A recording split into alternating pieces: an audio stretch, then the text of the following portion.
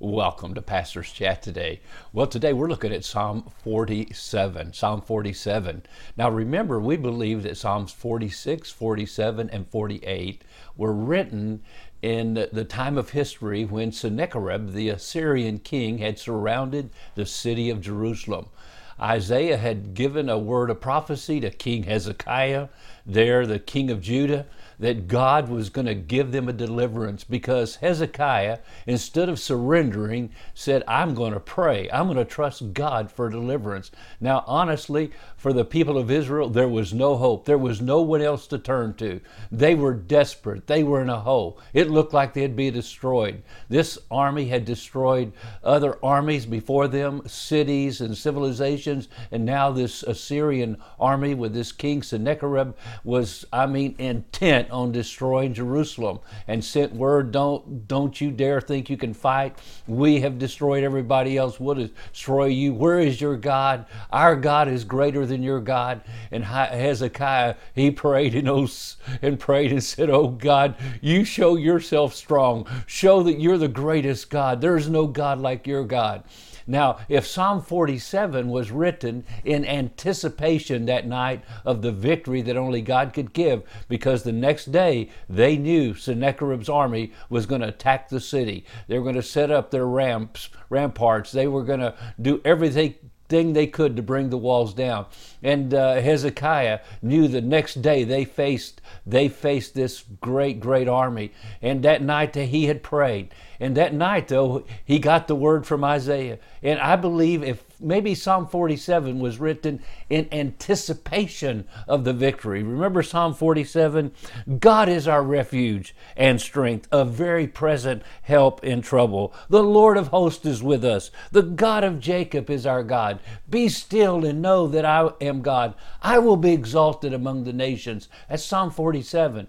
46. Now 47 is written as a sequel to 47 because they get up the next day, they look across the fields that surround Jerusalem, and the army has been totally defeated. It's destroyed. It's nothing but corpses. We're not sure how that angel killed 185,000. Maybe he killed them with a sword. Maybe he killed them with a pestilence. Doesn't matter how they died. They died. And they were laying there on the battlefield totally defeated. And you can imagine the delight, the joy that flooded the heart of Hezekiah and Isaiah and the people of the city of Jerusalem. So as you think about that, think about this psalm being written, okay, as a psalm of praise, a psalm of celebration, Psalm 47.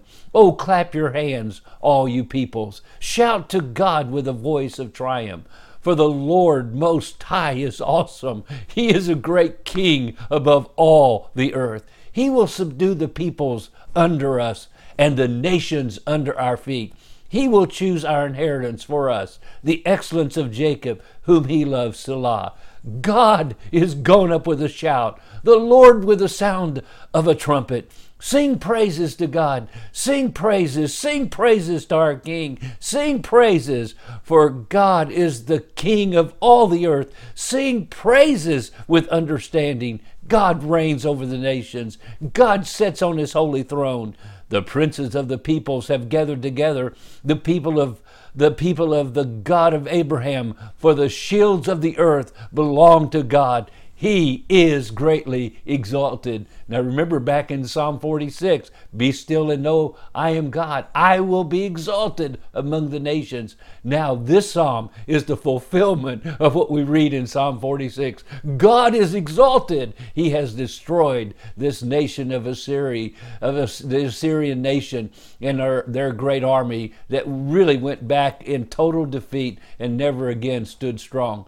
My friend, what a great psalm to remind us that our God sits on the throne. Even today, the nations rage and the people say vain things against our God. But my friend, God is sitting on his throne. And this is a messianic psalm because it looks forward to the time when Jesus will come in judgment on the earth, Revelation 19, and he will set up his kingdom, and he will ascend on high and sit on his throne. My friend, that's just around the corner. Rejoice and be glad. Oh, clap your hands, you peoples. Rejoice, shout to God with a voice of triumph.